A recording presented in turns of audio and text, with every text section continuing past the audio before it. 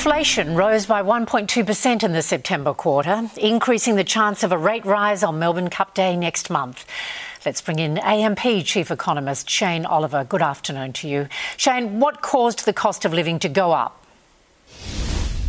Well, the acceleration we saw in the rate of inflation in the quarter was driven by a combination of things, but particularly higher fuel prices, petrol prices that we've been seeing at the petrol service station every day or so, higher rents, higher electricity prices. Of course, they would have been a lot worse were it not for energy bill relief. Of course, also increases in a range of services, financial services, insurance, hairdressing, veterinary costs, all sorts of things are being seeing upwards pressure.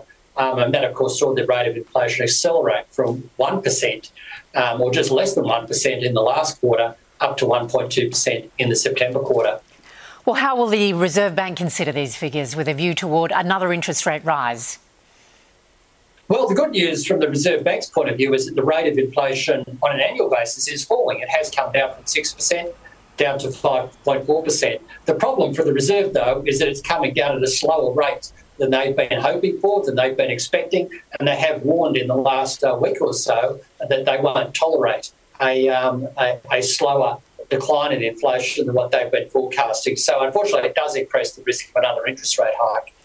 Well, the Treasurer says inflation is higher than they would like, but the government's efforts to take the pressure off people is working.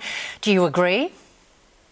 I certainly do. If you look at two key items that affect the cost of living, electricity prices, were it not for energy bill relief, the increase there would have been over 18% in the last quarter. But because of energy bill relief, that was cut back to around 4%. Similarly, childcare costs actually went down in the last quarter because of the childcare subsidy, whereas they would have gone up by a lot more were it not for that. So it's certainly helping, but the problem is that broader inflationary pressures are still very high in the economy, and that's the key problem here.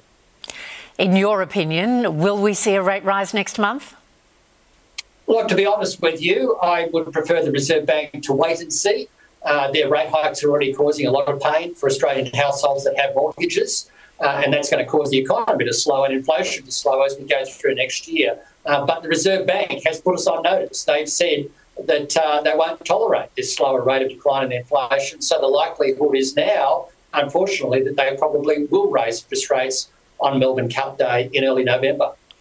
Shane Oliver, AMP Chief Economist. Thanks for your time this afternoon.